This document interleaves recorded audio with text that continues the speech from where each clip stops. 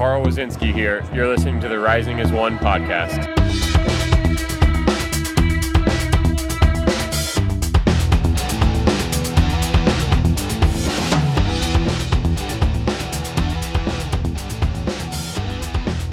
Welcome to this episode of the Rising as One podcast.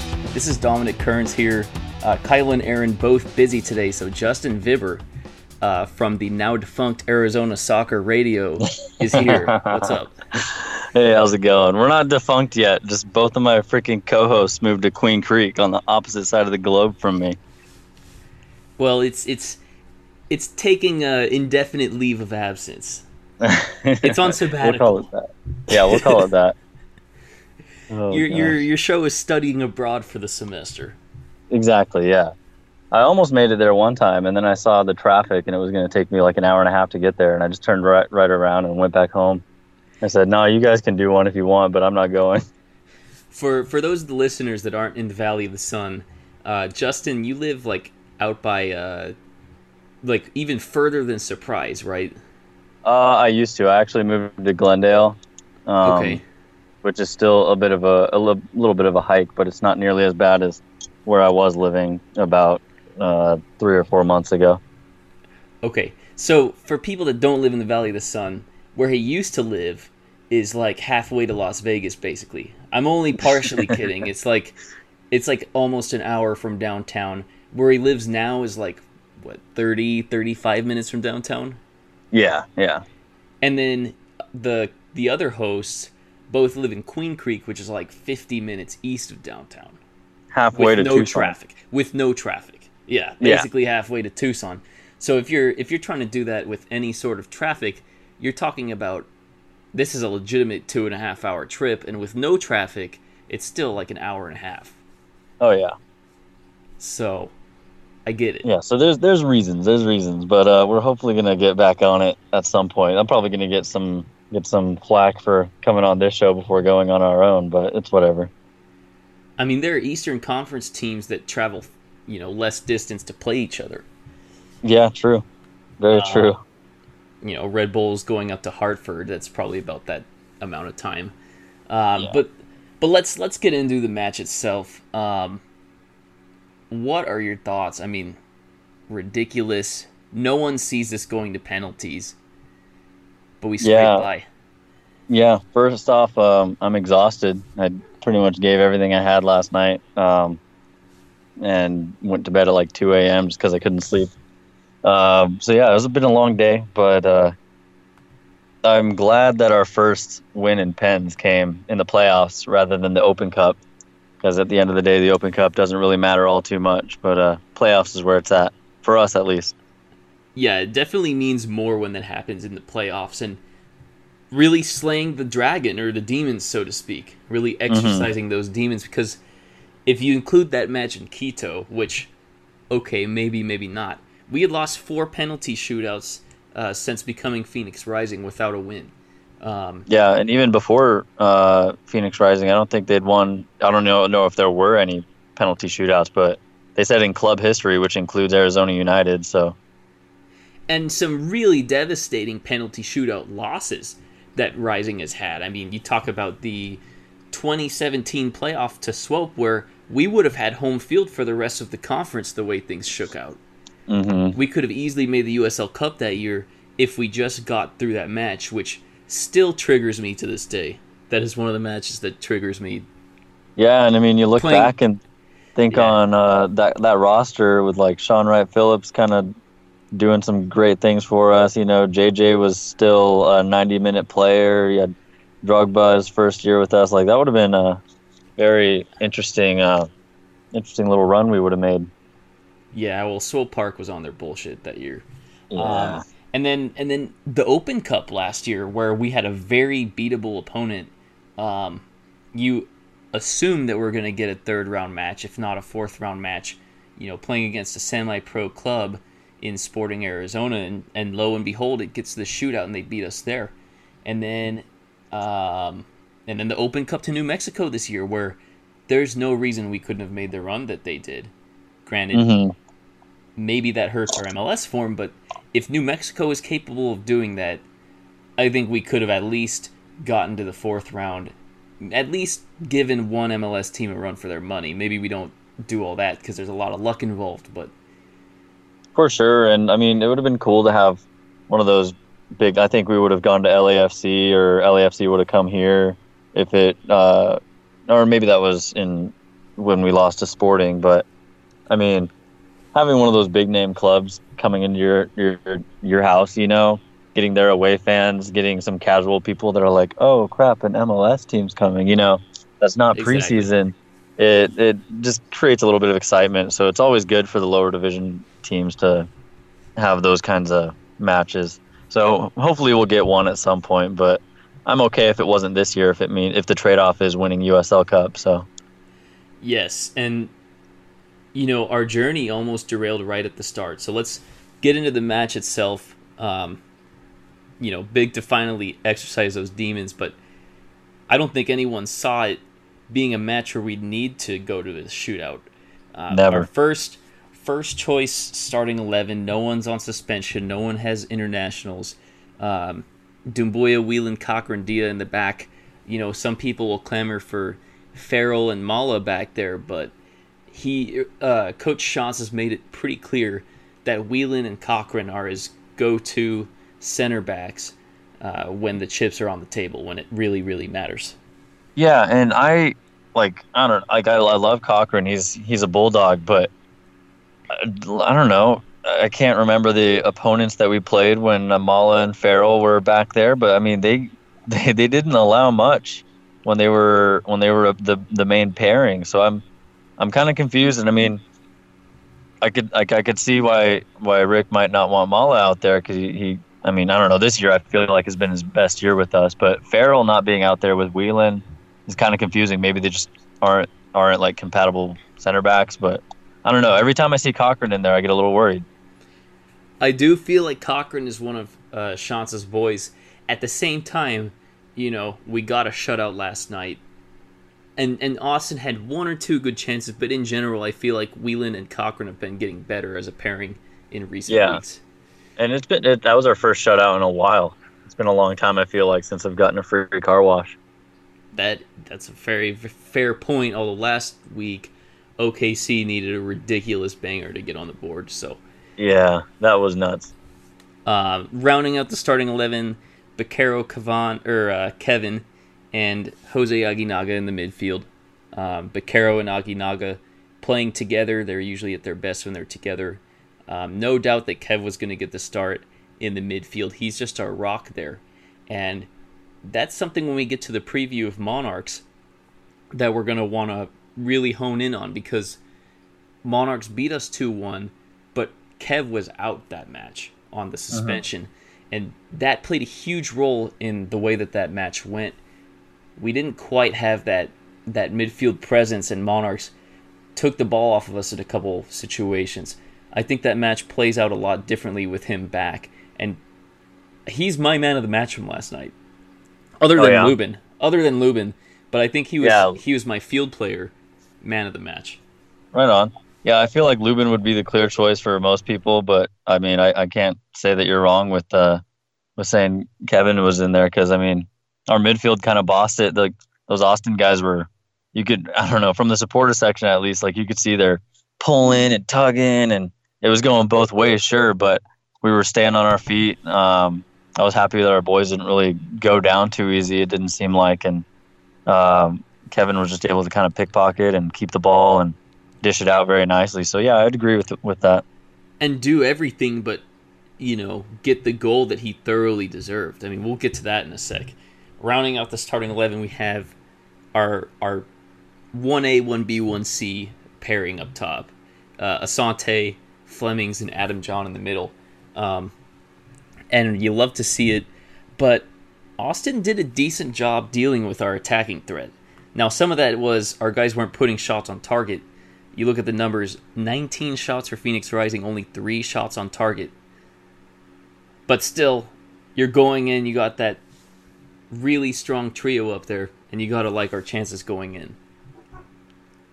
Yeah, I mean, we kind of knew that Austin was going to sit back a little bit and kind of let us come at them. We've had that happen so much this season. So, I mean, I don't know. I kind of hope that we'd be good at handling that by now, but it seems like, I mean, that's just a tough defense to break when everyone's sitting in the box. You know, you got to send in crosses, and at this level, the crosses aren't too accurate, so it's hard to get a pinpoint one, you know. But yeah, I'd like to see Monarchs come out and just try to get us head on, because that's when we play our best, in my opinion. Yeah, I mean, and obviously we're not going to have as much of the reffing BS as there was that match. Yeah.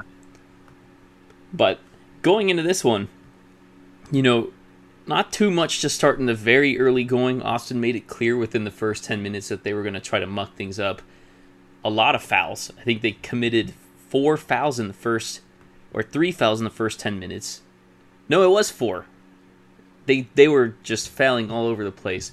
They made it very clear that that was their strategy to get Phoenix Rising off their game. And, you know, in the early going, we didn't have too many clear-cut chances. They pick up a yellow card in the 14th minute. But then things get going. Adam John in the 16th minute has a beautiful ball played by Vaquero. Was this a corner kick or was it just a free kick? I can't remember. Yeah, it looks like a free kick. So yeah, free kick from the left side. Great ball played in by Vaquero. And something I've noticed is, more so than in years past, I feel really confident when we have these set piece situations. There were large parts of 2017 and 2018 where we really struggled on set pieces.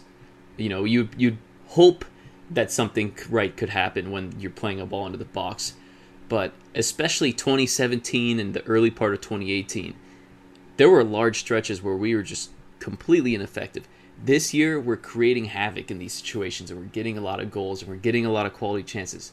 And here, Adam John gets on the end of a ball, and this ball, you know, from supporter section, it looks like it's going in. Unfortunately, it bangs off the top crossbar, and then the follow-up chance doesn't really work out. But at this point, you're thinking there's going to be more chances to come, right? Yeah, I think it's going to open up a little bit right after that. And it was such a well-placed header by John, you know, across his body. Restrepo had no chance on this, and just really unfortunate to see it bounce off the bar like that. You know, Asante also had a chance on the rebound. He had to one-time it, and he didn't get it right. Kind of whiffed on it. But you're thinking at this point, look, Phoenix is going to start pressing now. They're going to, or not pressing, but like pushing the issue, creating more chances, and that goal is going to come eventually. Yeah, and I don't know. They say like a game of inches in football, or like in hockey. You know, like any bounce can go your way or it can go the opposite way, and that's kind of like what happened with John and with Solo. I mean, like his foot. If Solo's foot comes in on the one timer, you know, a little bit earlier or a little later, it changes everything. And same with John, you know, like an inch down and it might have barred down, you know. So it's tough, man. You just got to hope those bounces go your way on any given night. Yeah, and I think it's an interesting comparison, you know, this match versus our first round match last year against Timbers 2, which we ended up winning 3-0 and it was pretty comfortable. But the first 30 minutes of that match were very, very tight. We were not creating a lot of chances. Just like this match, stretches where where the visitors were taking it to us a little bit and being physical and frustrating us, but we get luck on our side. Drogba hits a great shot. The keeper doesn't make the best save or save effort there. And then once we're ahead, we're playing with the lead, the crowd's more engaged, and everything kind of snowballs. Well, in this game, we just miss out on these chances. And another one comes in the 33rd minute off of a corner kick. Again, what's the recipe for creating chances? It's a set piece. Vaquero sends in a corner. Restrepo has to get off his line to punch it, but it goes straight to Junior Flemings. And Restrepo completely out of position now. Flemings does a great job hitting this very difficult one time, and it's headed for the back of the net. But Austin Bold is able to clear the ball. You know, they had a few guys back on the line, and one of them was able to clear it. And then the ball bounces to his teammate, who gets it out of there. That's just one of those things where, maybe if there's not a guy there, or maybe if he hits the ball a few inches to either side, or if the ball gets cleared but the bounce goes right to a Rising player. It's just one of those where unfortunately the luck wasn't quite on our side, but then the tension starts mounting when you don't get those chances. Definitely, yeah, and the crowd's just on the edge of their seat, like waiting for it, and you're trying to keep the energy up, but once you hit the 30th or 35th minute and there's no goals, everyone starts to kind of wonder how it's going to go, especially with this team where we have to start hot or we don't really start much at all, I feel like. No, that's a very astute observation. It's something that we on this show have been talking about a lot, is the importance of getting that early goal. In matches where we're getting that early goal, we are usually able to pretty comfortably see our way to victory, or at the very least, it's not a huge struggle. And in these matches where it's staying 0-0 past the 20th minute, that's when the other team starts getting into it. That's when they start creating chances. That's when the matches get more dicey, even if we win at the end. And right before that Fleming's shot, there was a 5-minute spell there where Austin had a few chances. If they could have put one of those on target, we would have been in a interesting spot. But thankfully, they did not have their shooting boots on. Yeah. Only 5 combined shots on target in this match of Which 37 attempts. Yeah, that's insane to me. I don't know if stuff like Junior Fleming's shot gets counted as a shot on target, since it wasn't saved by a keeper. But in any case, Austin picks up another yellow card in the 35th minute. So again, they're making it very clear that's their strategy. But a chance around the 40th minute. Well, I don't remember exactly how this chance got set up. I think Austin had the ball in defense, and then it was just a well-timed ball. And I don't know who the attacking player was, because it's not in the championship match description, and it's not on the USL highlights of the match. But, I mean, you saw this chance. It was coming right to the supporters' end. They had a dude clear on goal. I think it was Andre Lima for them. And Lubin, stands his ground and times it at the perfect moment when to come up on the ball. And thankfully, he times it at the right moment. Lima was flustered. I think Lima should have maybe tried to chip the keeper a little earlier, but it's always one of those things. It looks easier when you're in the stands, but a huge break for us. Yeah, and I mean, he was coming towards us, so he was probably a little bit frazzled as it is, but props to Lubin for being the big mountain that he is and being our, Montana boy? Props to him for that one. Yeah, the big Montana-bred man. Yeah. Stands tall, gets down, makes a huge save to keep Rising in the match, because there was the feeling last night where if we fall behind in that match, then the guys are really going to start pressing. That was always the fear, is that, if we fall down, things are already... It seems like we have more of an uphill battle. Guys aren't quite getting the quality chances. And so it was crucial that we at least were at 0-0. We weren't behind in this match. And right before halftime, that's a huge shot of momentum for Austin if they can score that. But it stays 0-0 going into halftime. And what are your thoughts at halftime? I mean, I figured there was a goal in the game at halftime. It's just a matter of when it would come and who would score it. I didn't know. I honestly wasn't thinking that we were going to get out of it. I was nervous being the first seed, not all season, but towards the end of the season, going to the playoffs, it scares me. I've never been a fan of a team that's been the first seed ever. I've always seen teams going into the big bad guys layer, and taking a couple teeth out even if they lose. They tried their hardest and they made it a close game. But never seen a team be the number one, and that is a completely different experience, because now you got those little guys coming in trying to knock your teeth out on your way up, and it's not fun. No, I mean, there definitely is a target on your back in that situation, And yes, Yeah. when you're when you're in the middle of the winning streak, you don't feel it as much. But then, when you start getting towards the end of the winning streak, and you start to see the tide turn from people congratulating Rising to people being like, "When is this going to end? This is ridiculous." Yeah. It starts to become a lot I'm of vitriol. I'm in a USL Discord, and when I joined, it was kind of like, indifference towards us, and now it's just pure like anybody who's playing Phoenix, we are rooting against, and it's a little bit new, but we're getting used to it. They're rooting for the team playing against Phoenix, right? Yes. Yeah. Yeah, so that's... I think by the time you get to halftime...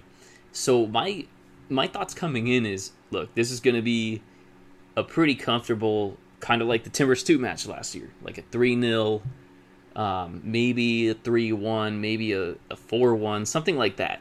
Something where we're not sweating it in the last 30 minutes, last 20 minutes. By the time you get to halftime, you're thinking, all right, it's not going to be that. But I still feel like we're going to get 1, maybe 2, and they haven't been too much of a threat in the attack other than that one chance. So I'm still confident, but then the second half gets going and we're still unable to capitalize on opportunities. And Austin actually had the first chance in the second half. A good header in the 56th minute that's a little off target, but that was another stretch around the 55th to 60th minute where they had their way a little bit. And definitely concerning. By the time you get to the 60th minute, now you're starting to feel like, all right, is this our night? There started to be more of that tension. You could feel it. Oh, yeah. Yeah, and, I mean, I don't know if you could hear it, but the whole crowd was just chanting Phoenix, which has never happened before. And I wanted someone to get video on it because I don't know if I was just hearing things, but I'm pretty sure almost that whole stadium was rocking and everyone was chanting. They weren't singing a song, but they were saying Phoenix, Phoenix.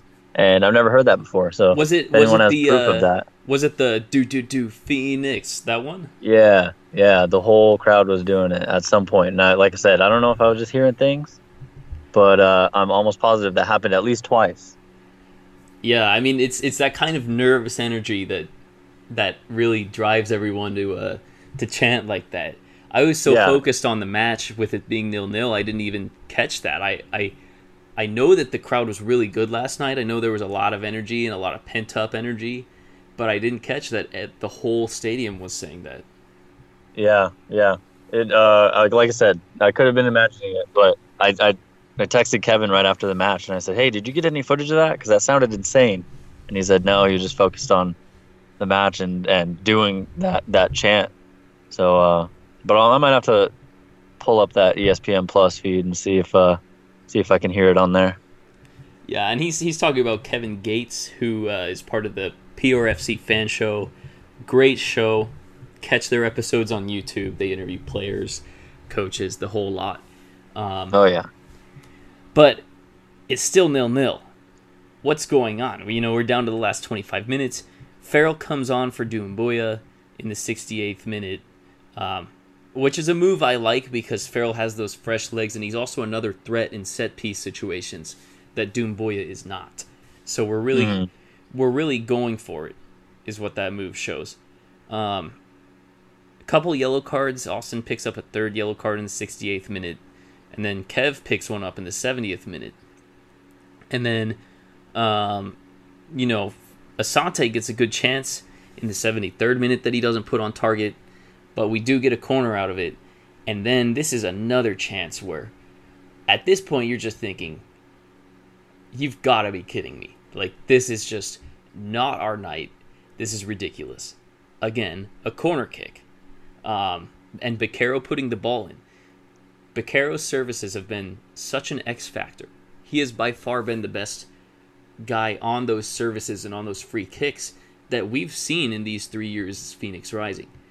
Here he puts it in, and Kev, just trying to will the team to victory, gets up on a header. Looks like it's going for the net, but it's saved off the bar again. Unbelievable. Let me just say this about Baquero. I absolutely love that guy. I can't believe that a year-long loanee has bought into the team as much as he has, bought into the fans as much as he has. And, you can tell he actually cares. If we can do anything in the offseason, almost all the effort needs to be towards trying to get that guy from Toronto at some point.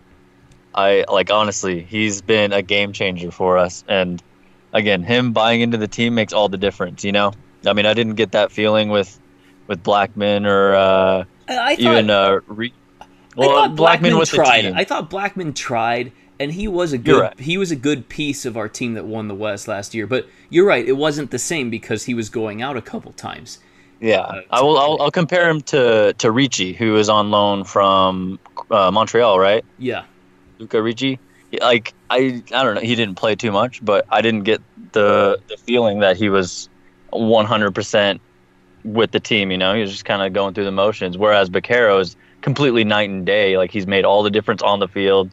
Right after his pen, like the way that he like screamed at us, it was unreal, man. Like that guy is something else. And like I said, if we don't find a way to sign him, that's going to be a big loss for us And because I just freaking love that guy. yeah, and you know what? I hadn't even. Here's how ingrained he is with the team. He even responds to the Rising Twitter account, and they have some fun on there.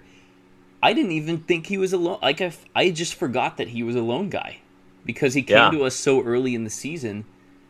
Like honestly, it's one of those things where like if someone brings it up, you're like, oh yeah, of course we got him as a lone guy. But no one throws around the word lone player when you're talking about Baquero, and I just kind of forgot that he's a lone guy. I mean, obviously we're gonna have to try to sign him at the end of the year, and most contracts are 1 or 2 year contracts anyways. So Well, with Toronto, he could be on a multi-year deal. The details of his contract could be out there somewhere, since it's probably an MLS contract. And I think he is only on loan with us because Toronto too dropped down to that low level. John Baquero would just destroy League One if he was down there. So, and if I could understand also Toronto not wanting to let him go and being like, no, we're going to keep him. He's going to be a squad player for us, and in 2 to 3 years, like he's going to be a first team guy, which I hope doesn't happen.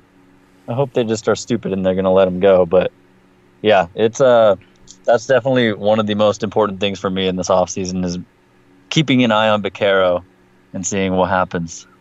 yeah, well, both the guys that create this chance, Baquero and Kev, because I was beating the drum for him to get an MLS tryout this preseason.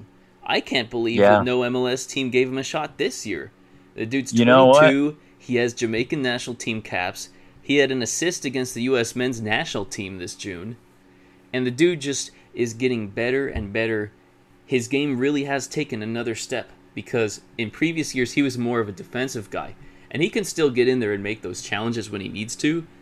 But he's becoming more of an attacking threat too. And you see it last night. He's the only dude that's creating chances on target. Yeah, I think this year's his year. He's gonna move up, and I mean, there's a couple Jamaican midfielders in MLS that are kind of aging a little bit, and teams might be trying to move past from. And I think Lambert is the perfect mold for at least 2 or 3 of them. I can't think of the names right now, but there's guys in MLS that he could replace almost 1 for 1, and I think this is his year. I think two solid years at USL. I mean, last year, maybe they weren't too sure on giving him a chance because it's hard for anybody who's not an American to move up from USL to MLS. But 2 solid years at this level with this team, I think the eyes are on him, and we could see him move somewhere, which would be terrible for us. But I mean, I'd be happy for him. He's getting his money. He's moving up in the world, which is what he deserves, For sure. Well, we don't want to get too into the offseason because we are not staring the offseason in the face yet, although we came way too close last night. 75th minute, Chris Tierpak comes on. I'm a little surprised that he didn't just start this match for Austin, but that's a dangerous sub. He's definitely a dude that can take his opportunities. I don't know if he reached double-digit goals for them, but I do remember him scoring braces in a couple of their matches. Definitely a sub where you see him come on and you're like, I don't know how I feel about that. 80th minute, we get Joey Kalisri on for Aginaga, another attacking sub, and this is really Rick Schantz saying, "Look, we're throwing the kitchen sink at them. We're trying to get this thing done." Problem is, we just weren't able to put shots on target. 79th minute, we get a couple chances, but one is blocked, and then Kev has a rare off-target miss for him. And it's a shame because it would have been perfect if he had the winning goal the way he was playing. Oh yeah. If we would have ended that thing before extra time with a Kev banger, like, I don't know, that place might have come down. Yeah, but then Austin just does a good job of like chopping this game up, really keeping it mucky, committing the fouls, but just frustrating us, even though they had less than 40% possession in this match. And in the last moments, it was actually Austin in our attacking area, but they really couldn't do anything with it. So it goes to extra time, 0-0. After 8 minutes of stoppage time, too. I mean, you're thinking 8 minutes, so we got to find a way. Doesn't happen. And by this point, the energy between the full-time whistle and the start of extra time, it was just nervous mumbling, nervous chatter. It was a real weird vibe. Yeah. It you could start seeing people shaking a little bit at that point, and especially after that first extra time period ended. Everyone was just kind of like looking at each other like, are we really doing this? Is this really happening right now? This isn't a dream, right? Yeah, it kind of started to feel like a nightmare. Like, we're really going to go up against this soft team. Sorry, my dog is just going crazy out back. They were last in the league at one point, like, these guys were terrible. Yeah, and they get in the playoffs, but nothing inspiring, especially on the road. They're not a real team to be a threat, and yet they give us all that we can ask for. Yeah. Your dog's giving whoever's walking by all that they can ask for as well. I'm about to bring her in or something. This is crazy. But we get to... You know what? I'm actually going to stop. I'll keep him busy.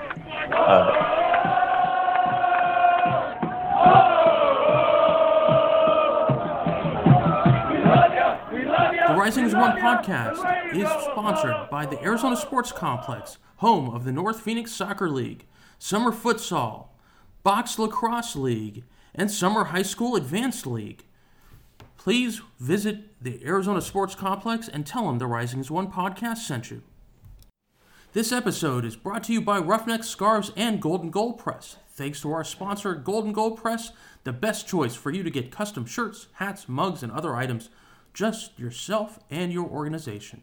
Check out their amazing products at a fraction of the price from other places at goldengoldpress.com. Also, thanks to Roughneck Scarves, official scarf supplier to MLS, USL, and US Soccer. Get custom scarves for your group or team at roughneckscarves.com. Thanks also to the Beautiful Game Network and all the other excellent podcasts that you can find covering soccer and all things USA.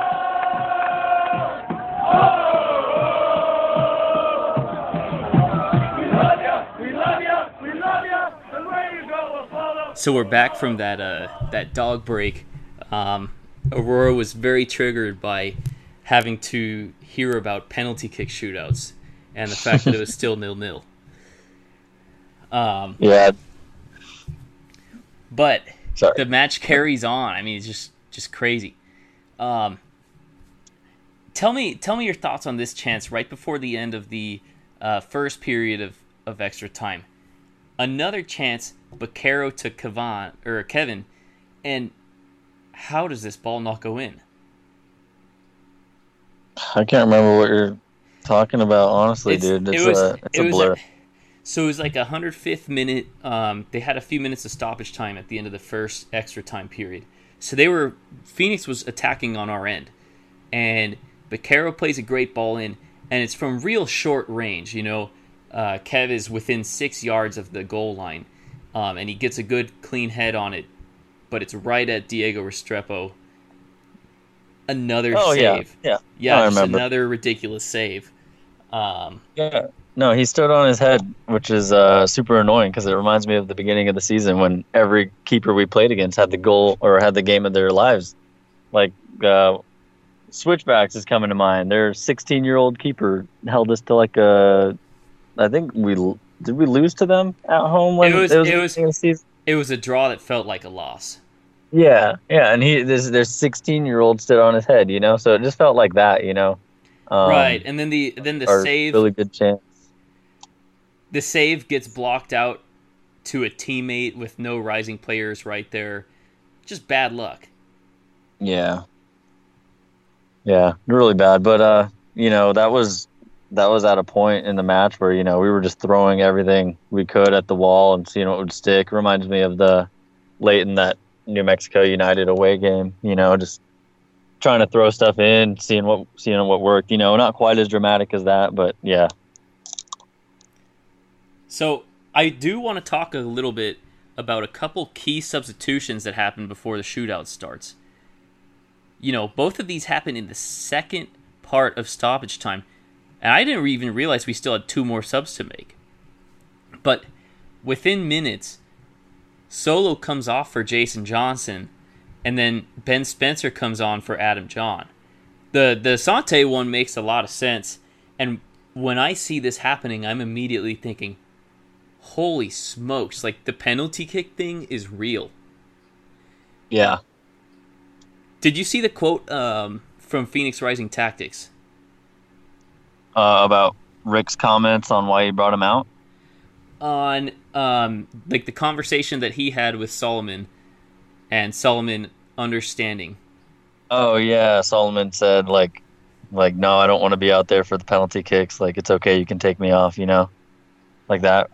Yeah, I mean, he didn't say that I don't want to be out there, but I think I don't need to be out there. Yeah, let me pull it up. I'll read it off because it was a really unselfish thing, but also, an indication of like, wow, this penalty kick juju. He really, there's something to it, and at least he's humble enough to like understand it now. So this is Rick Schantz. I told him I was willing to bring him off because we were in a 4-2-3-1 at that point, and we were going to put a second forward up top, and I said, but I'm not going to do it if you feel like you want to stay. And he said, I don't have to be on the field for penalties. And that's all I needed to hear for him, was that he was okay. Yeah. During the regular season, or like, obviously there's no penalty kicks in the regular season, but with Solo trying to chase the goals record and all that, maybe you have a different response. But when it's all on the line like this, that was a huge moment for him, because I don't know, I thought down the stretch Solo might have been a little bit, not selfish, I don't want to say, but he was definitely on a mission to try to break goals records, go for the golden boot, but this was a completely different side to him, which I'm glad to see. Definitely. And good on him for being humble and being mature about it. That is what being a team captain is all about. And Rick Schantz had a reply to that screenshot. The most selfless leader a coach could have. I'm honored to be his coach. And that just speaks volumes to the kind of locker room that we have. I don't think there's anything quite like it. Yeah, you definitely wouldn't see something like that in the World Cup or in the Premier League or something like that, where a team captain is like, you know what? No, like, this is for the better of the team if I step out here. Yeah. But I mean, he wasn't really on it that night. His touch was a little off. I think he was ready to let his teammates handle it because he's confident in them. And I think he's going to have a really hard week in training. He's going to push himself, and we might have a little Solomon Asante MVP performance on Friday night, I hope. Well, we can all hope. The second substitution, I don't understand as much. I get if you're making this substitution at the 85th minute, I get it. But at the 118th minute, my eyebrows are rising. Adam John comes off for Ben Spencer. And, people, you're very familiar with Adam John being a clutch penalty taker. He finished that one shootout off for the Crew in 2017. Then we saw him steal a goalie's soul earlier this season. People know that he can bang in penalties. So, even though Spencer is also a striker, I'm like, that's odd. Wouldn't you want him taking your first kick? Yeah, my only thought on the reasoning behind it would be, Adam John had a long game, 118 minutes of just grinding out there and nothing really to come of it, So maybe after having tired legs, your mind is kind of shot, your confidence might be a little shot. Getting fresh legs, a fresh mind, someone who's been sitting on the bench talking to coach the whole game, nice and level, maybe that's the reasoning. Because, if you get out there to take your penalty kick and you're dead tired, cramping up, maybe you don't kick the way you want it to, or maybe you just get it in your own head, So that's my reasoning on that. And I'm happy with Ben Spencer coming in because he's not terrible by any means, but he can get the job done if he needs to, and he did. Definitely. And, at this point you're thinking, none of our penalty kick takers have taken a regular season kick for Phoenix Rising. So, they don't have any tape on these guys. We're just going to have to do it live. I mean, on one hand, Diego Restrepo doesn't have a scouting report like he would for Solomon or even for Adam John. The counter is these dudes have never taken it in this high pressure of a situation. Maybe one or two of them have, but are they going to do it? Are we doing this? That's a good point. I mean, that's a ballsy thing to do if you're Coach Shantz, is to put your take the two guys who are regular penalty kick takers off the field in the last 10 minutes before the shootout. Yeah, and I was actually I was happy when I heard Rick saying that they practice penalty kicks in training over the week, because I remember I've heard people like asking, in like a post game scrum, or whatever. They're like, "So coach, did you guys practice penalty kicks?" And he's like, "No, that's not what practice is for. They could do that on their own time or something like that." And the fact that he kind of put effort towards it for everybody, I think that made all the difference, because if you get your guys out there that are cold and haven't taken a penalty kick in God knows how long, that changes the outcome of the match for sure. I think it's a sign of Rick's maturity and the differences, the difference between him and previous managers we've had. Because you go back to the end of 2017, you go back to last season in the Open Cup and this season in the Open Cup, and you might still have that mentality like, we're playing to win the game, we don't want to rely on penalties. And it showed, the takes were not great in any of those penalty shootout losses that we had. Even some of the kicks that went in those shootouts were not great shots. The quality was a lot better in this shootout, with one or two exceptions where we got a little lucky. Yeah, the armpit one is coming to mind. But I mean, you could tell that there was a difference. You could tell that these were much higher quality takes. Oh yeah, definitely. And our defender's coming up, and I don't think a defender missed one. That's huge, Yeah. So we get to the shootout itself, and it's coming down to the supporters' end, which you like. The Open Cup one was on the opposite end, and it just would have been weird if it wasn't in front of supporters. So, also, I don't think we've ever won a coin flip for a penalty kick shootout. I feel like we're shooting second every single time. Yeah. That what the heck? That's got to be part of the bad juju. And including last night, Austin gets to shoot first. And so it's Chris Tierpak. He puts it in. Flemings makes no mistake on his try. And then the first big thing that goes our way, Thomas DeViarde, who was a sub for Austin, his shot gets saved by Lubin. And Lubin makes a really good save in the bottom corner. And, the penalty practice is helpful for keepers, too, because I feel like in a lot of the other shootouts, and even during the regular season, Lubin hasn't guessed right very often. And obviously, it's guessing, how much time are you actually going to spend getting ready for penalties? But, some keepers tend to be better on penalties than others.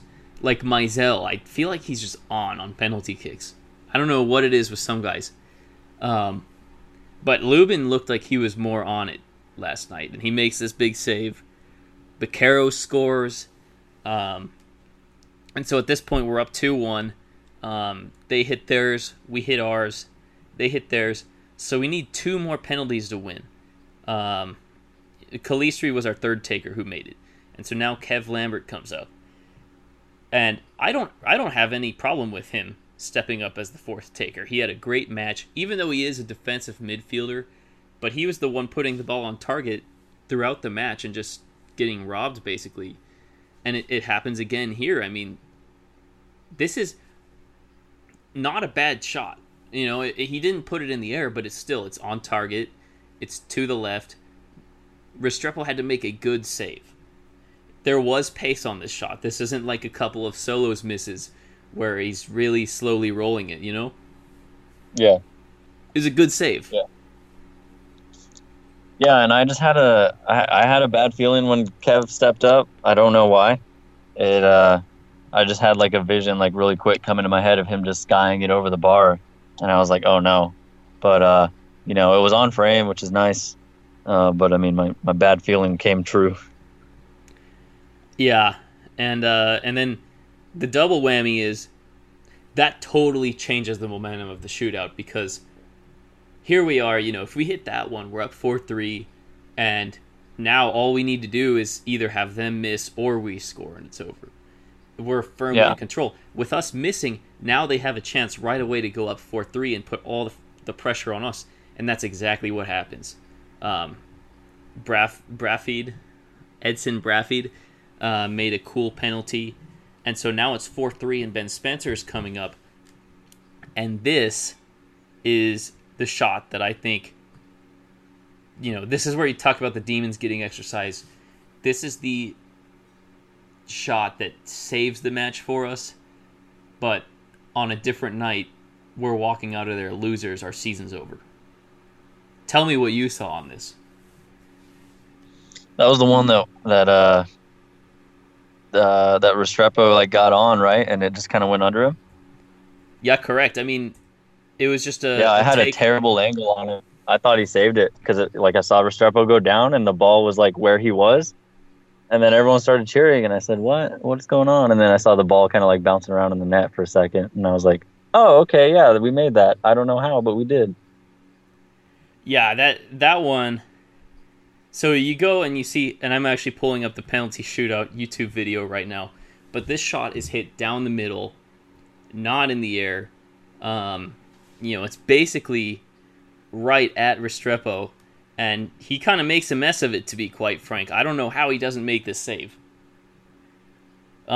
Especially after the save he had made on Kev Lambert, a much higher degree of difficulty there.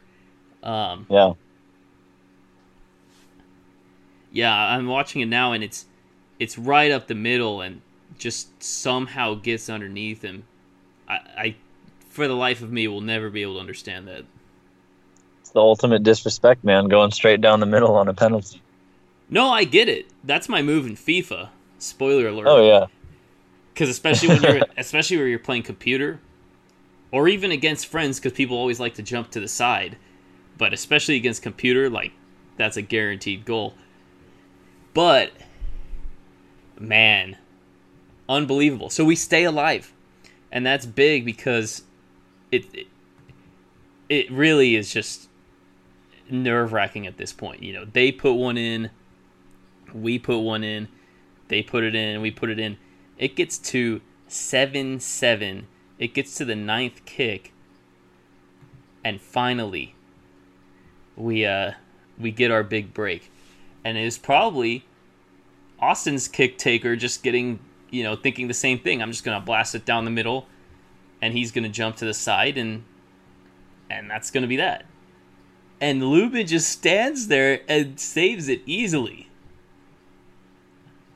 Yeah, that was huge, and it just reminded me of that one-on-one they had earlier in the game. You know, Lubin just stands tall and says, "No, you're not getting in my net." He is just the a mountain. Big presence. Mm-hmm. I would call him the well, we can't really talk about the wall in this political climate, but he really kind of is a wall. You know, and the saves he made today, just standing.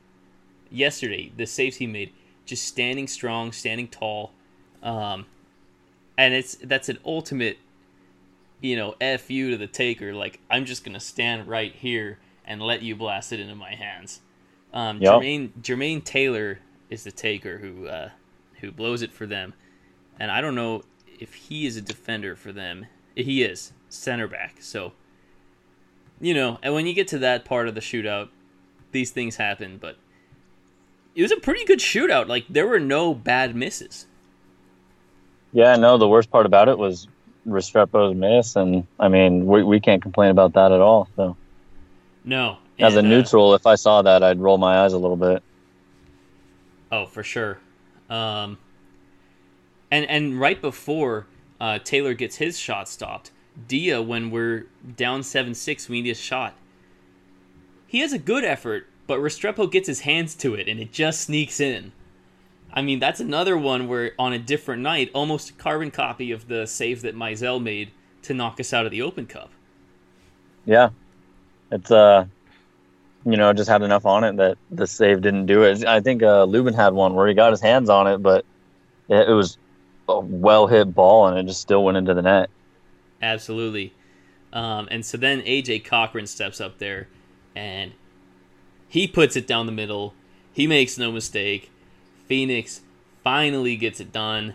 And the roar, that's what we played at the beginning of this episode, was the ref blowing the whistle, him scoring, and the crowd going crazy. The roar was just something, because it's 2 hours plus of that pent-up emotion. And finally we get this demon exercised. We finally win a shootout. This match is finally over, and on a day where the 2 and 3 seeds in the Western Conference are knocked off their perches, we find a way to move on. Yep, and the target remains on our back. So we got our hands full for the rest of this. Yeah, I mean, just an exhausting match. But any final thoughts before we start looking ahead? That was scary. Let's never do that again.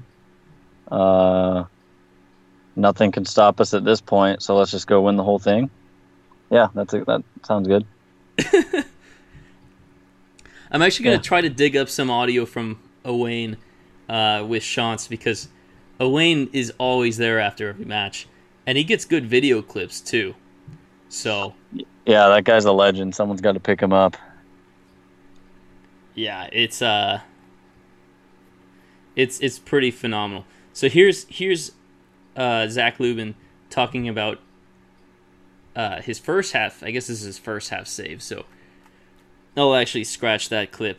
It doesn't look like he had any clips from post match last night. So, but when we get that, we'll have to share it, because that was certainly a night to remember. But holy smokes, I did not see it going that way.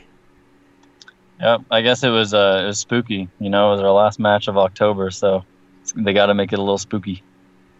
For sure. I mean, you look at the numbers. On one hand, we do have a lot of possession, 61.3 to 38.7 for them. But like I had mentioned before, only 3 of our 19 shots on target. And I guess they were credited with 5 shots on target. So not many of those were hit with pace, though. A lot of those were easy rollers that Lubin could pick up off the grass. But that's something that we absolutely need to see improve, or we will lose next week, because Monarchs is a much better offensive team. Definitely. So on that note, let's get into previewing our match with Monarchs next week, that also gives us a chance to talk about their playoff match against Orange County. And I think this is a match that a lot of people saw as the true battle between the second and third best teams in the West. Real Monarchs and Orange County had been on incredible form the last month and a half to 2 months of the season. I think Orange County's only loss in the last 2 months was to the Monarchs in Salt Lake. And then, Monarchs came into our building and beat us 2 weeks ago. So we know that they're here to play. They do get Douglas Martinez back for this match, and he ended up scoring for them in the 28th minute. The key moment in this match, Real is up 2-1 on OC just after halftime, and Harry Forrester picks up a straight red card in the 49th. That just completely changes the match. That allows Monarchs to score, it looked like 4 more goals after that. OC scored one right at the death, but 6-2 is the final score. And I think, even though that number is a little misleading, it does lead us to talk about the Monarchs' attack, which we've seen is quite dangerous.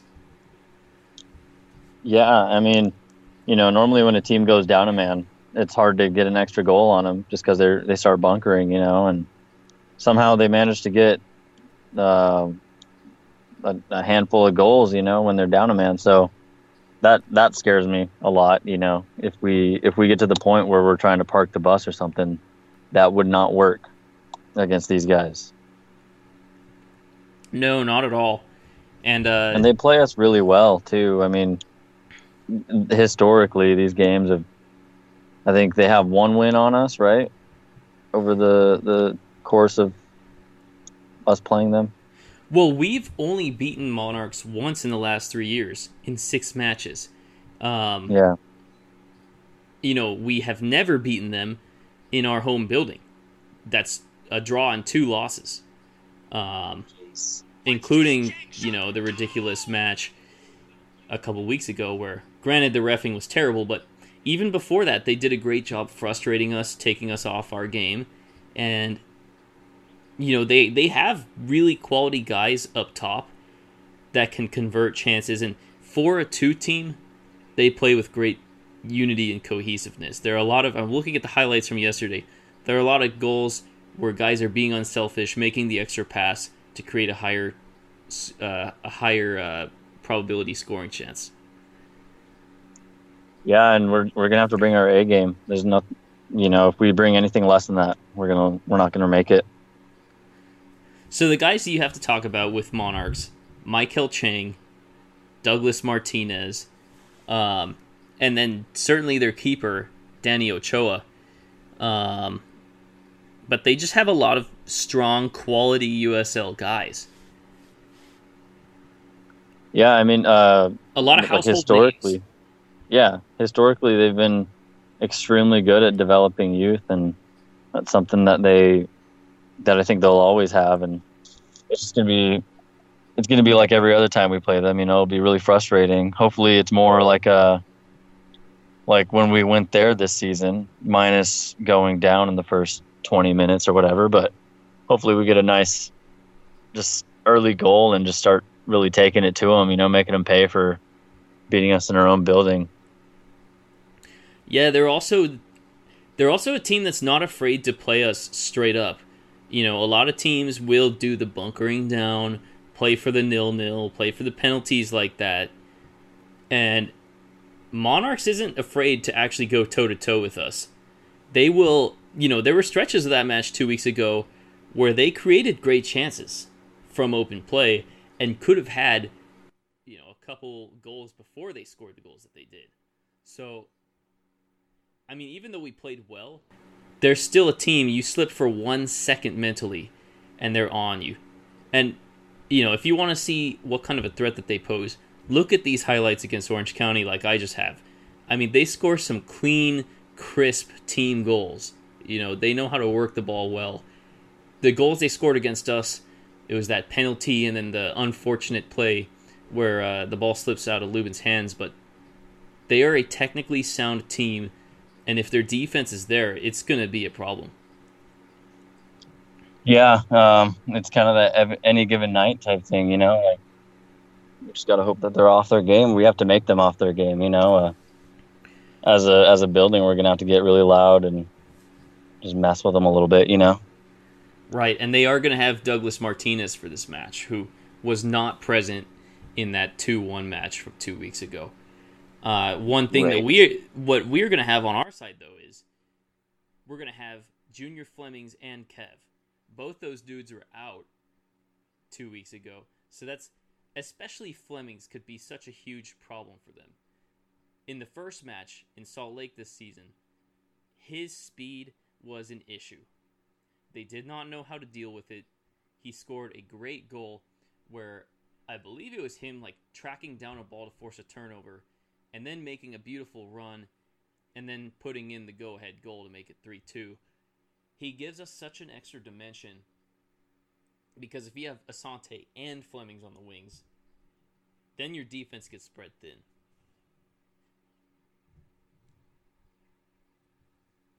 You know, and Kev, too, because he's going to be such a physical presence in the midfield.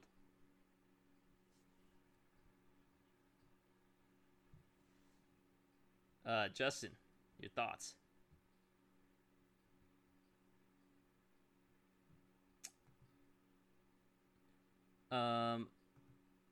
Maybe some technical difficulties here. I don't know where he is at the moment, or if he muted himself on accident.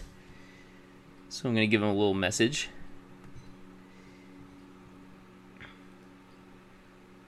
And Justin, are you there? No, I am, yeah. Okay. Sorry about that. Yeah, did you mute I don't know yourself? what happened. That's all right. I might have. That's all good. I was just talking about what a big difference Junior Flemings and Kevin Lambert are going to make.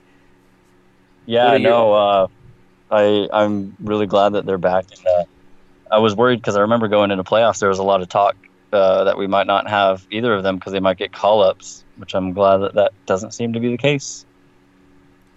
No, and I don't think there are any international matches coming up. I think the most recent window was 2 weeks ago. I don't think there's another international window till after the USL season ends. Okay, good. So we're in the clear there. But I mean, what do you want to give a score prediction? What do you think this is going to look like? I'm hoping for 2-1. I think that 2-1 us. You know, I don't know. Even thinking of a score prediction gives me freaking the heebie-jeebies. You know, I'm super nervous for this one, just like I was the last one. I mean, I'm a lot more nervous because one, this team is very dangerous, which they showed us. And two, I mean, they are arguably in the best form of anyone in the Western Conference, us included. This match reminds me a lot of our home match against Swope Park in the second round last year. You know, this was one of those teams that had just always had our number. And it was a match where we knew it was going to be a grind. We knew we had to find a way. We knew there were going to be goals. I think there were going to be goals in this game. I think this is going to be more open, something where the winning team is going to have 3 goals or more. Oh, dang. So, and it's not a stretch to say that this could go past 90 minutes. To me, of the 3 teams remaining, and this is no disrespect to El Paso and Sacramento, who on their night could definitely give us issues, but I do believe that Monarchs is the biggest threat to Phoenix Rising winning the West, and this match is going to feel like a conference final. I agree. This is going to be one of the big ones, as they say. It's not a trap game, but it has the feel of like, you know, if you're going to lose one, it might be this one, and that's the scariest thing to me. Yeah, there's a lot of interesting storylines to look at it. On one hand, we have not beaten Monarchs in the Arizona Soccer Complex. 2017, we get a draw, and the last 2 years we've lost at home to this squad. A squad that still has guys from a year and 2 years ago. On the flip side, Dollar Beer Night, we have never lost. We've never even drawn on a Dollar Beer Night. So you got that positive juju going. On the flip side, You got the Shield curse, and this is exactly what happened to FC Cincinnati last year. Squeak by on penalties in the first round, and then they play a 2-team in the second round, and they lose. Oh no, I can't believe you just said that. That's bad. That's real bad. I'm not saying it's going to happen. I'm just saying this is the exact pattern that happened last year. Yeah, no, and that's what scares me. The pattern. It's too close, you know. Like I remember watching their match, and they did not play very well. They played Nashville their first round, and then their second one, Red Bull 2, right? Correct. Yeah, and they didn't look good in either of those, so that worries me a little bit. On the flip side, our guys control our own destiny. There's no correlation between what happened last year and us. Just an interesting angle to throw out there. Very true. I think our guys will come out victorious, but there's going to be a lot of goals, and it might take more than 90 minutes. I think this is going to be my official prediction is going to be I think I'll say 3-2 after extra time. Okay. With it being 2-2 after 90. Because when these teams play, it's always it's fireworks. I mean, even the match we beat them this year they were up on us 2-0 and then we stormed back. But whenever these teams play, it's especially in Phoenix, it tends to be like a pretty dramatic, entertaining, nerve-wracking game. Yeah, for sure. And for some reason, last time they had fans at the match. I don't know what that's all about. So hopefully they don't show up this time. I mean, I'm sure that they will because, their academy is here and that sets off a lot of emotions for a lot of people. But me included. Yes. I hate that thing. I hate that when they scored the winning goal, they were shushing us, and then they go to the academy and they smile and wave to those kids. It's just, it makes me sick. Definitely. All that Arizona talent that they've been getting. Yeah, hopefully it stopped last year when we acquired the Blackhawks and made them Phoenix Rising Youth. Hopefully that kind of turned the pipeline our way a bit. Well, and from what I'm seeing, the academy is doing very well, but there is that extra wrinkle of bad blood, especially for the more diehard, longtime fans of this club and of Arizona soccer, because Monarchs does have dibs. This is their MLS territory. Yeah. And they've had a couple influential players that have come from Arizona up to Monarchs. So, some people have very strong emotions about that. Mm-hmm. Do you think we're going to get this win? I hope so. I'm going to say yes. But, I don't want to be too bullish. Just super nervous going into this, man. Even just talking about it, like I said, it's giving me butterflies. It's freaking me out. This is definitely one of those matches where there's going to be an energy at the stadium. This week there was an energy, but a dollar beer night, a huge match, nothing else really going on a Friday night in October or at that point in November in the Valley. Everyone's going to have all their Halloween parties out of their system. So really everyone's going to be showing up for this thing. Yeah, and we won't have to compete with I think last night there was an ASU game on, or maybe it was during the day, but I don't think there will be much competition as far as things going on in the Valley, so no excuse for anybody not to be there. I already got my tickets tonight. Yes. Bring your friends, bring your friends' friends, bring your mom, bring your dad. Hey, man, I got 2 supporter sections, and so I'm bringing a friend. Sweet. So it's going to be a crazy match. We're going to have, a lot of post-match coverage for that one. I might even try to link up with someone that supports Real Monarchs and get a pre-match preview because, this match is a lot bigger than the Austin one going into it. Austin, you're like, all right, we got them. But a Other scores around the West, I mean, we don't want to look too far ahead, but our potential conference final opponents would be El Paso and Sacramento. El Paso gets a really gutsy 2-1 or 3-2 away win at Fresno in a match that they were down 2-1 in the second half. Unbelievable character from this El Paso team, who has really come alive. You know, I took some heat from USL Pony for saying that the Road Dogs would come through in the Western Conference this weekend, but I did like, you know, other than Phoenix Rising, the other three Road Dogs. And, you know, we were talking after OC had lost, but I told him I like El Paso and I like Sacramento in these, and he had the chalk. Especially El Paso, they're kind of peaking at the right time. And they were down 2-1 in the final 15 minutes, but Kiffy gets an equalizer, and then Velazquez with the game-winning penalty. What a signing Velazquez has been for them. Yeah, and you know, you got to feel for the Fresno supporters who might not have their team next year going out like that in the playoffs. That's got to be tough. Absolutely. I mean, just a brutal roller coaster of emotions, this match. Josue Gomez putting El Paso ahead 1-0, and they're up at halftime. Kristen Chaney and Alex Cooper score within 6 minutes early in the second half. Fresno's up 2-1, and this, you know, their first playoff home match. They're moments away from it being their first playoff home win. And then El Paso just steals it from them. Looks like a really high-quality match, too. 84% pass accuracy for Fresno, 86% for El Paso. El Paso has low-key been a very good side as far as possession is concerned.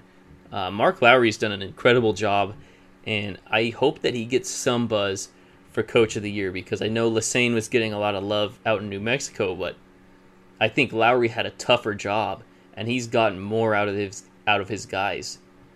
Yeah, and I mean, New Mexico is going to get a lot of love regardless because they're just New Mexico. That's just how it rolls. But I think El Paso is the real expansion team this year. You know, they made the playoffs. They went on the road and got it done, whereas Austin didn't, and New Mexico also didn't. And you know, they seem like they have legs, like they might be able to do something. I mean, you got to have guts to be down 2-1 in the final 15 and then pull ahead like that. You know, I don't care who you're playing. That's a gutsy win.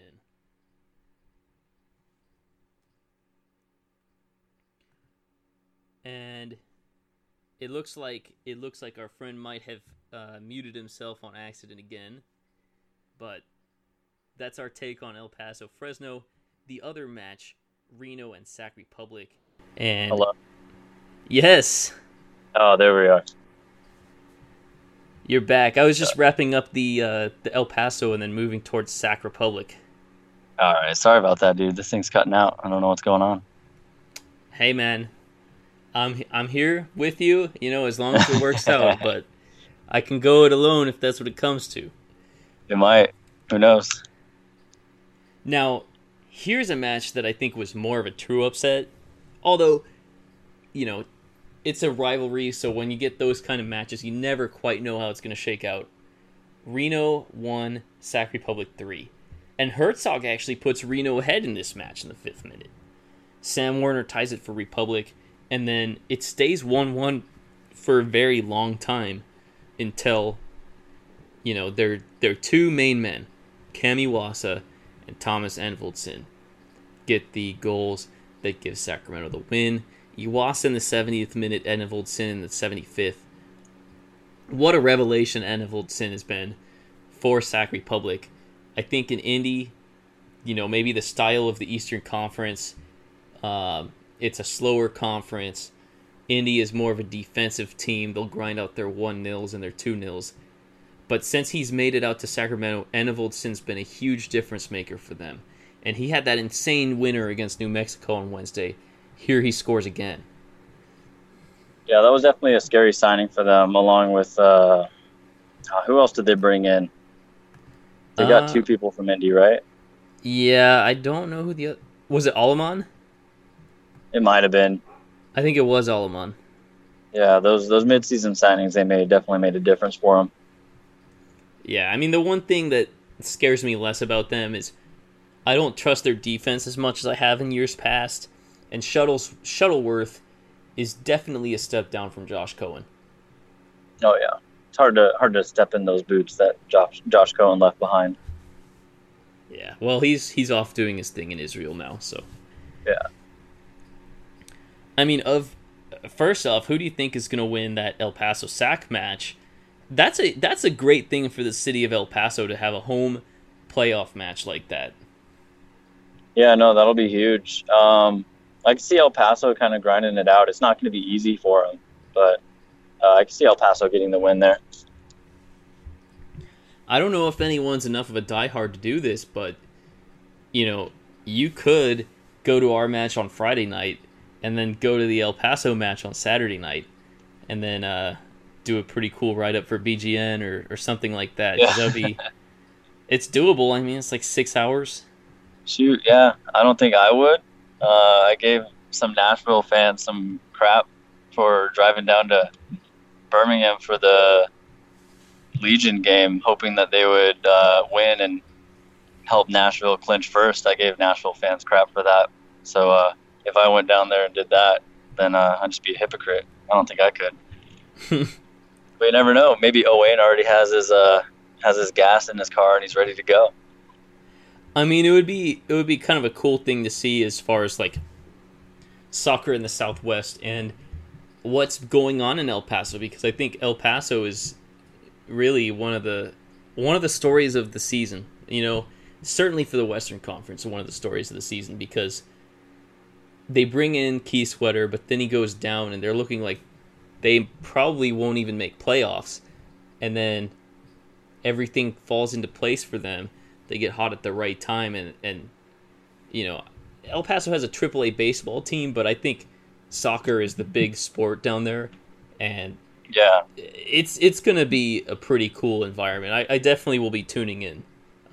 Definitely. And what I was saying when I got muted earlier was El Paso's the expansion team of the year. Like you were talking about the coach needing to get a look for coach of the year, and I agree. New Mexico is going to get a lot of looks just because they make a lot of noise. But at the end of the day, El Paso is the ones who've proved that it's a marathon, not a sprint in this league.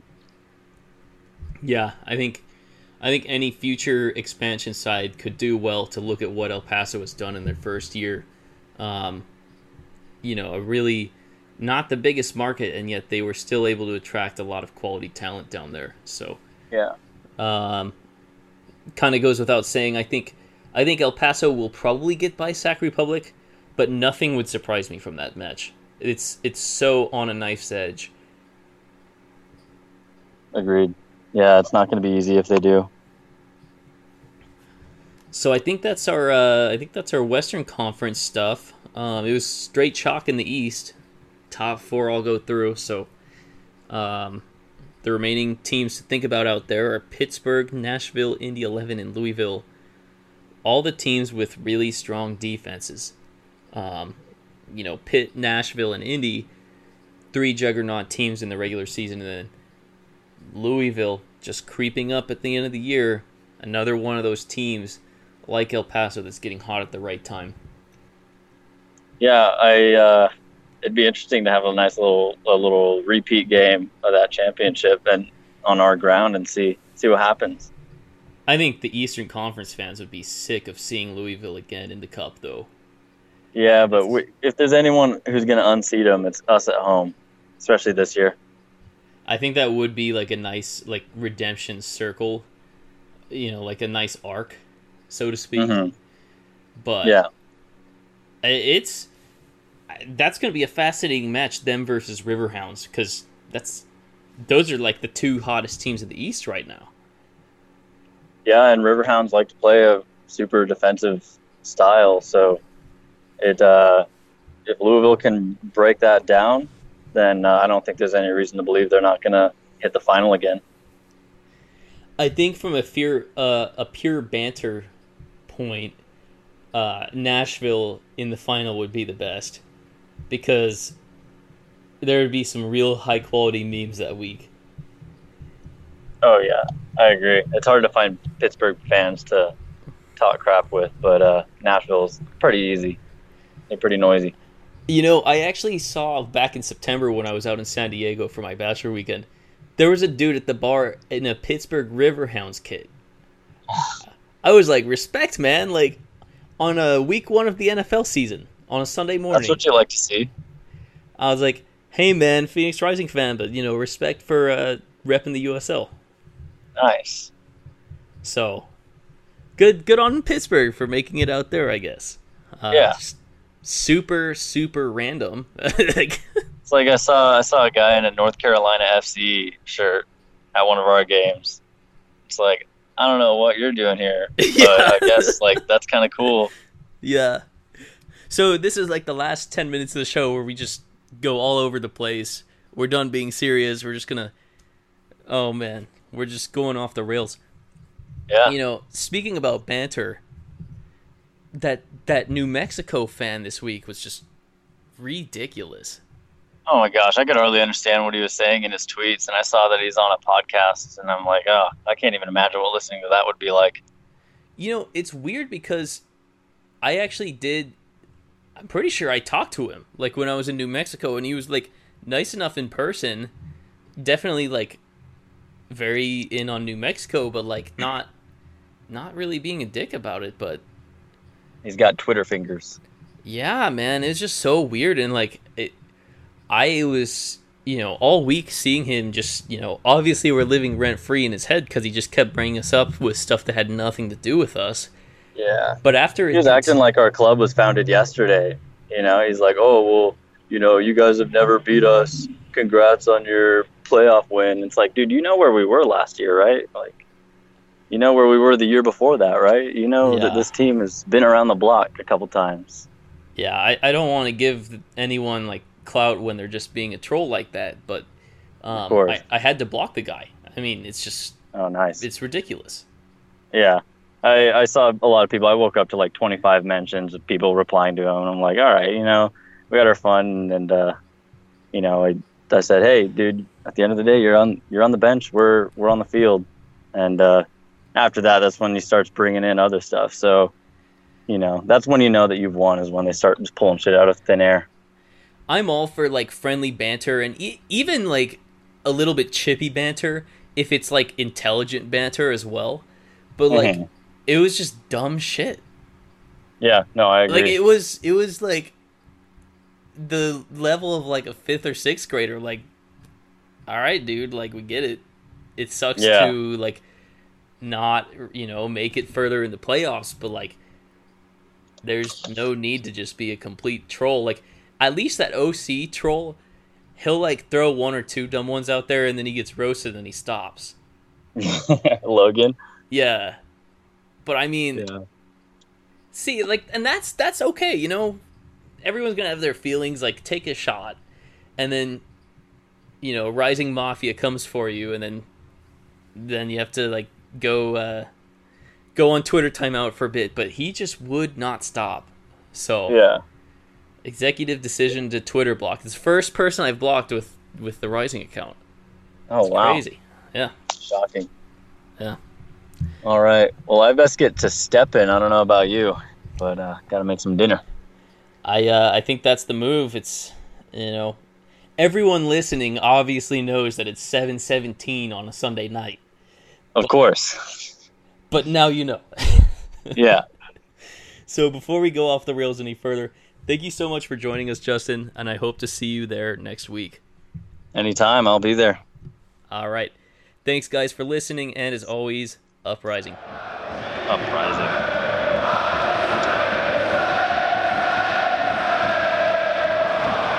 Hello, this is Dominic Kearns here with a special guest. Why don't you introduce yourself?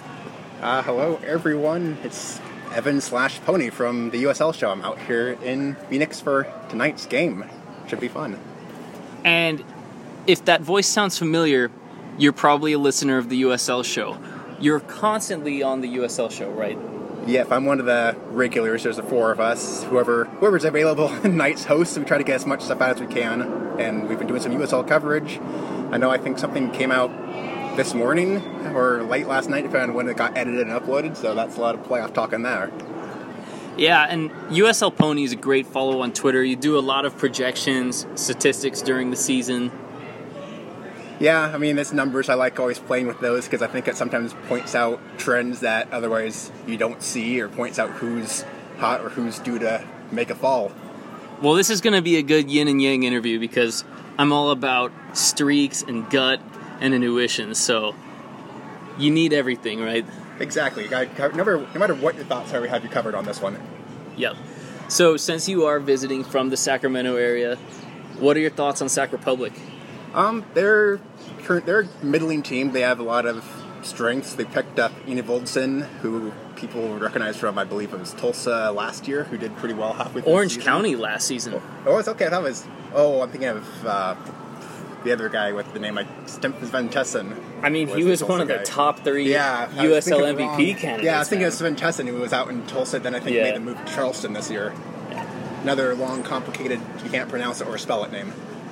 Yeah, it took a while to get Enevoldsen down, but dude scored an amazing game-winning goal against New Mexico. Yeah, that was a great one-hit strike. I mean, you could argue maybe the keeper should have played near post a bit better, but you're going to be hard-pressed to stop that one. And, you know, shows like the USL show, shows like the new one that Owain Evans and Joseph Lowry are doing, they're about being neutral, about being impartial. That's not what Rising as One is here for. Thank you so much for beating New Mexico on Wednesday. Well, you're welcome for that one. I was pleasantly surprised about it myself. I was a little bit worried going into that game as New Mexico looked the better team when they played in Sacramento and won a few weeks ago. Well, and that was weird because that was their only good game since July, basically. Yeah, I'd always just been nervous for Sacramento this year. I looked up at their splits they gone for against playoff teams. They'd only one home game all year against the playoff sides going into that one, so I was happy they got the win, and they're going on to play Reno in a few hours here. See, by the time everyone's listening to this, these matches are already going to be long done. I was a big fan of the Road Dogs besides Phoenix going into today. One of those already didn't go well. Monarchs thrashed Orange County, but I kind of like the Road Dogs, El Paso and Sac. What do you think? I don't trust El Paso because they can't score on the road. One thing I've looked at, they scored 3 goals against playoff teams all season. And while Fresno is definitely a little wounded, you still need to actually score to beat them unless they really want a 0-0 draw and just hope penalty kicks break out. Well, and that's actually a distinct possibility because these were the second and third best defenses in the Western Conference this season. Right. El Paso got very little credit for what they're doing on defense. Their keeper, Ketterer, I believe it is. Logan Ketterer. Yeah, he should have. I mean, he's a Keeper of the Year candidate if people want to be serious about it, even though it's going to a lot of the bigger names out east, it sounds like. And Lubin. Yeah, Lubin and all the East guys. Yeah. No, that's a fair point. I mean, what I like about El Paso in that match, and granted, I could sound really stupid by the time people are listening, but they're playing their best ball of the year. Key Sweater was out for a long time when they struggled in July, August. Now he's back. They do struggle sometimes to score, but their defense has really picked back up to where it was in the early season. And Fresno, to be quite frank, has looked like shit the last couple months. Yeah, Fresno fell way off from the team who looked like they were going to finish second behind Phoenix all season long. I'm not sure exactly what's gone wrong with them. I think there's enough talent there to still easily rebound, but they're kind of running out of time to do that, and I think against a team who can't score, this is your chance to get right. Well, word on the street is that they sold their souls to the devil to beat Phoenix Rising and end our winning streak. Thoughts? Well, that could possibly be it. You never know. Maybe it's some sort of residual what's going on with their possible future or not future next year. I don't know if that's could all be mental at this point, too, if they know they're going to be out of a job, potentially. I mean, it all literally went downhill right after they beat us. The news came out right after they beat us. Have they won a match since then? I don't have my spreadsheet. I don't think they've won a match. They tied Los Dos. They had another draw in there, I think, but that's why I like El Paso there. And then Reno Sac, it's one of those rivalries. On paper, Reno's been better during the regular season, but this is one of those where you throw the records out. Hopefully that's what we do on this one. I know I've been to Reno a few times. It's a interesting setup at that stadium. It makes it a little bit harder to play in. Elevation also sometimes kicks in. But the matchup has always been in Reno's favor, it seems. But Sacramento... Is there any wacky weather for that? I don't think there is any weird weather going on in Reno tonight, but I'm not sure. As I don't have the weather forecast up in hand. I'm always a fan of snow classicos, and I think it's too early for that, especially given that it's been kind of a heat wave in California, and probably they're getting it too in Nevada right now. That's too bad. You know, do you have any questions or thoughts on Phoenix Rising, since that's where we're here? Well, I mean, I guess we all know everything runs through Asante either way with this team, but the defense has looked better than I think expected after the first month or so of the season. The defense looked like the major weak point, and now it's actually turning around. Is it more of a personnel shift or a tactical change? Apologies to the listeners. We are in a public space, and, you know, kids will be kids, right? Yes. Kids will definitely be kids. So now that almost as loud as the supporters' end will be tonight has passed, Asante is a huge part of it, but I think in recent weeks we've seen Adam John pick things up. He's another weapon to watch out for, and Junior Flemings is kind of an X factor for us. If he can get on the score sheet, I don't have the numbers in front of me, but if he is on the score sheet, we're usually winning games. Yeah, well, I mean, usually Phoenix is winning games either way, no matter who's on the score sheet. Do you think Austin is any sort of a threat? I doubt it, but, I mean, they handled Los Dos pretty easily, and Los Dos was kind of a pretty popular upset pick to go into that game and win. I know Austin's still down their captain. I think this will be his third game of a 4-game suspension. Yeah, Kleber's out. And although he was out against us back in April when they beat us, but that was a completely different team. You know, 5 of our starters in that match are not, really factoring into the starting 11. A couple of those guys aren't even on the roster anymore, so and plus it's a home match. I don't take too much stock into that. I feel really confident. Is there any reason I should be concerned? Austin does have talent. They could play defense if they really get going on that. I think Restrepo is still their keeper, who won Keeper of the Year a couple of years ago. I mean, it's funny because a lot of Austin players are 2 to 3 years removed from being potential all-stars in the USL. Yeah, it's definitely an older team, which I think bodes well for Phoenix because they had to play in the midweek already. They've had a lot more games with more to play for down the stretch this season. And I feel like the average age of their starting 11 has to be one of the oldest in USL. And our dudes are fresh. They've got those legs ready to go. Asante and Flemings on the wings. I love the matchup, but I know that they're capable of locking it down. I think they would have to steal a goal and just, be ruthlessly physical. Right, they need to really slow the game down to have much of a chance in this one, or Phoenix is going to just blow by them. But, like I said, they would need to score a goal and then probably lock things down. It was almost like I was saying how Birmingham would be able to beat North Carolina, but that kind of went the opposite direction. What are your thoughts on the Western Conference as a whole? Who do you see coming out with the Western Conference title, and do you think this is the year the West can actually take down the East? Yeah, I mean, the West has usually been very all over the place when it comes to playoffs, but Phoenix is the best team in the West and in the league. I mean, I think you'd have to say it's 50-50 for Phoenix not to win this game, but to win the West, or even better. It would take them playing poor and someone else having a good game at the same time. I think it would have to be like Monarchs could be the biggest threat. I mean, they scored 6 against Orange County, and that result really took me by surprise because Orange County had been playing some good ball. They'd been strong on defense down the stretch. And granted, there was a really influential red card when OC was down 2-1 just after halftime. Kind of changed the course of that match.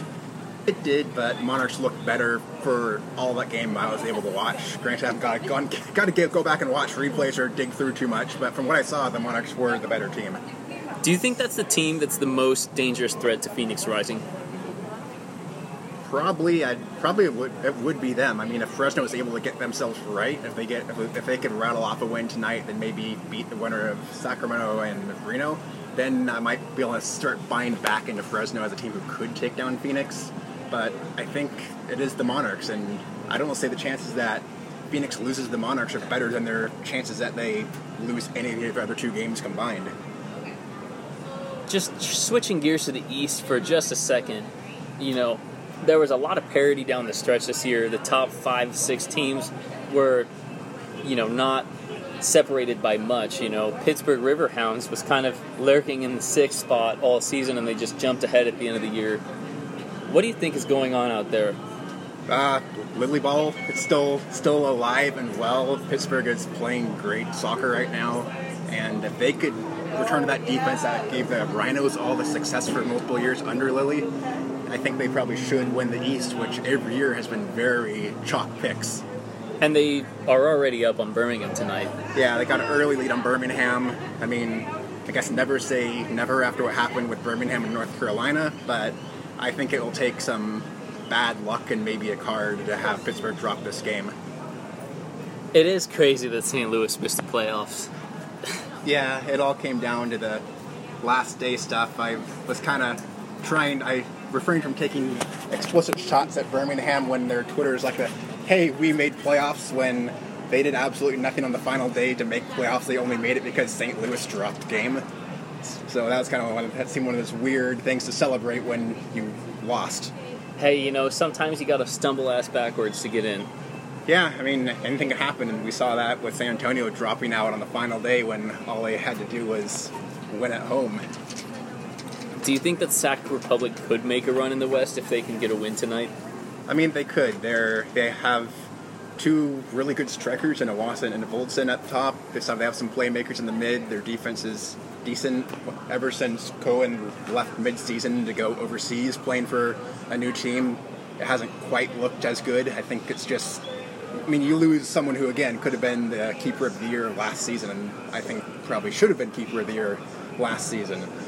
But they have potential to it. I just don't think it's the greatest chance in the world.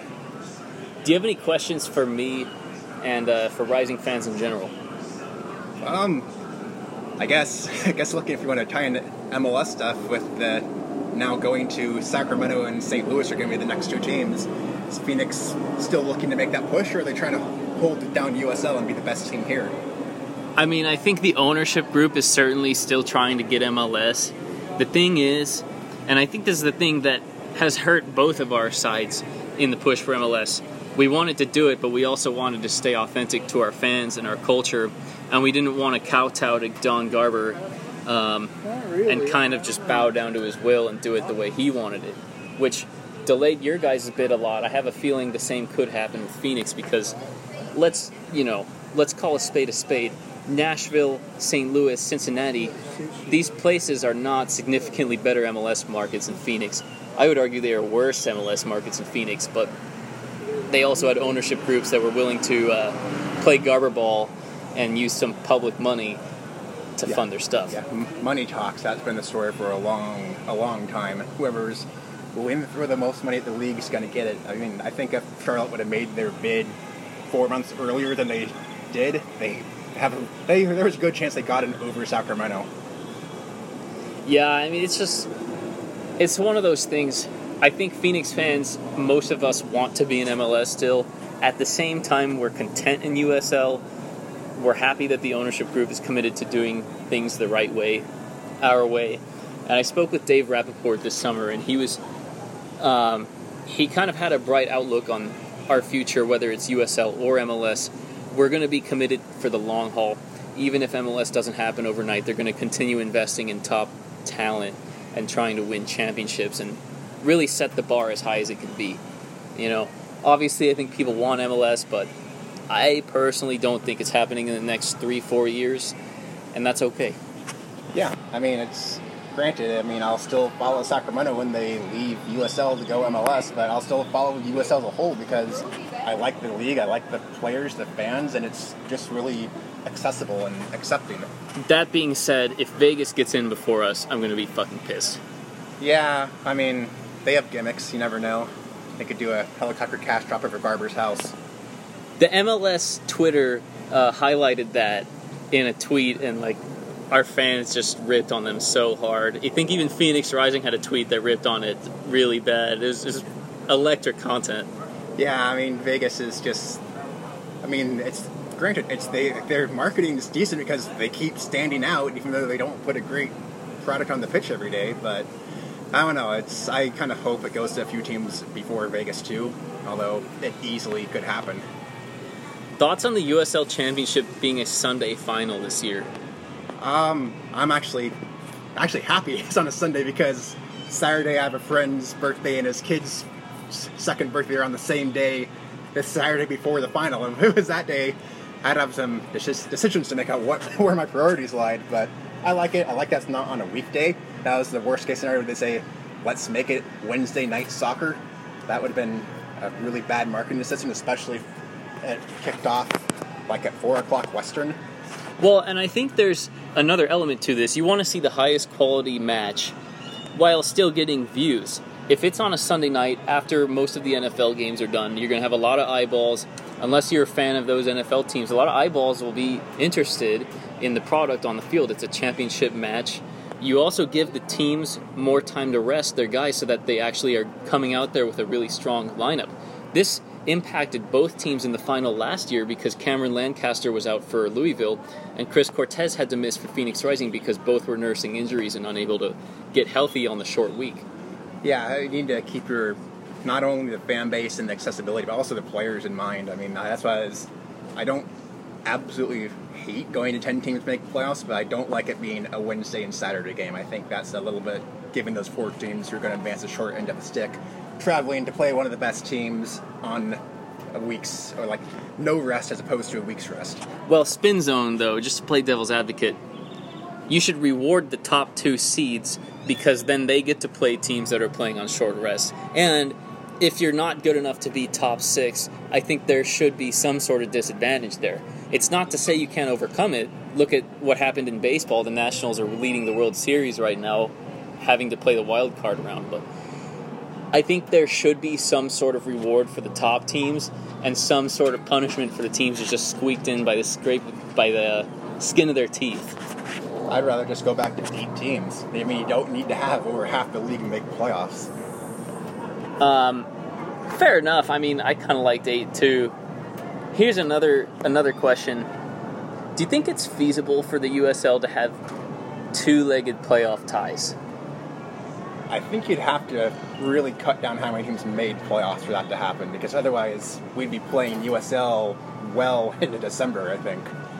But I wouldn't mind saying maybe the Western and West and East finals are 2-legged, and then it's a winner-take-all final, something like that. What would your thoughts be on the actual, so say it was conference finals and the actual USL final be a 2-leg tie? Yeah, I said conference finals and more behind. I think I do like just the winner-take-all. Here's the last game.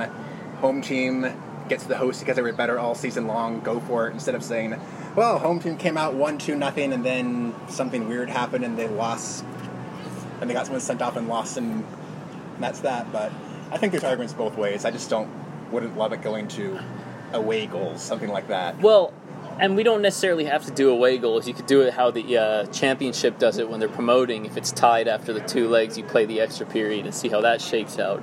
But the thing that, and maybe it's just I'm biased and a little bit salty, but, Eastern Conference fans are always saying, oh, we're the best. We haven't lost a title since 2014. Yeah, you guys have had home advantage in the final every year since 2014. The home team in the USL final has never lost. And when you're playing a team that is in a different conference, you really don't have any familiarity for each other, I think home field advantage matters that much more than it does in a regular match. Then you throw in, 2 different conferences, 2 different, bodies of work. You're rewarding the Eastern Conference because I don't know. I feel like the more fair way to determine the best team in USL would be to have a 2-legged tie where the better team gets to host the second leg. Yeah, I mean, I wouldn't mind that. I just always get a little bit nervous about one result just being ugly and then the second game doesn't matter. I mean, if you're thinking the better team, let's say they go out and lost. Let's say this is what happened today with the Monarchs in Orange County. Orange County returning home to host that second leg is not going to be quite as interesting of a game. I mean, I get that, but at the same time, if you're a real squad, you support your guys no matter what. And if you're Orange County and you're only going to have 2,000 people show up, then what does that say about Yeah. your team as a legitimate USL championship team. Yeah, it's just one of those. If you're talking about getting the most eyes on it as possible, a second leg where all the neutrals are going to go, oh, this is over, tune out, isn't gonna be quite as nice. I know, it's just...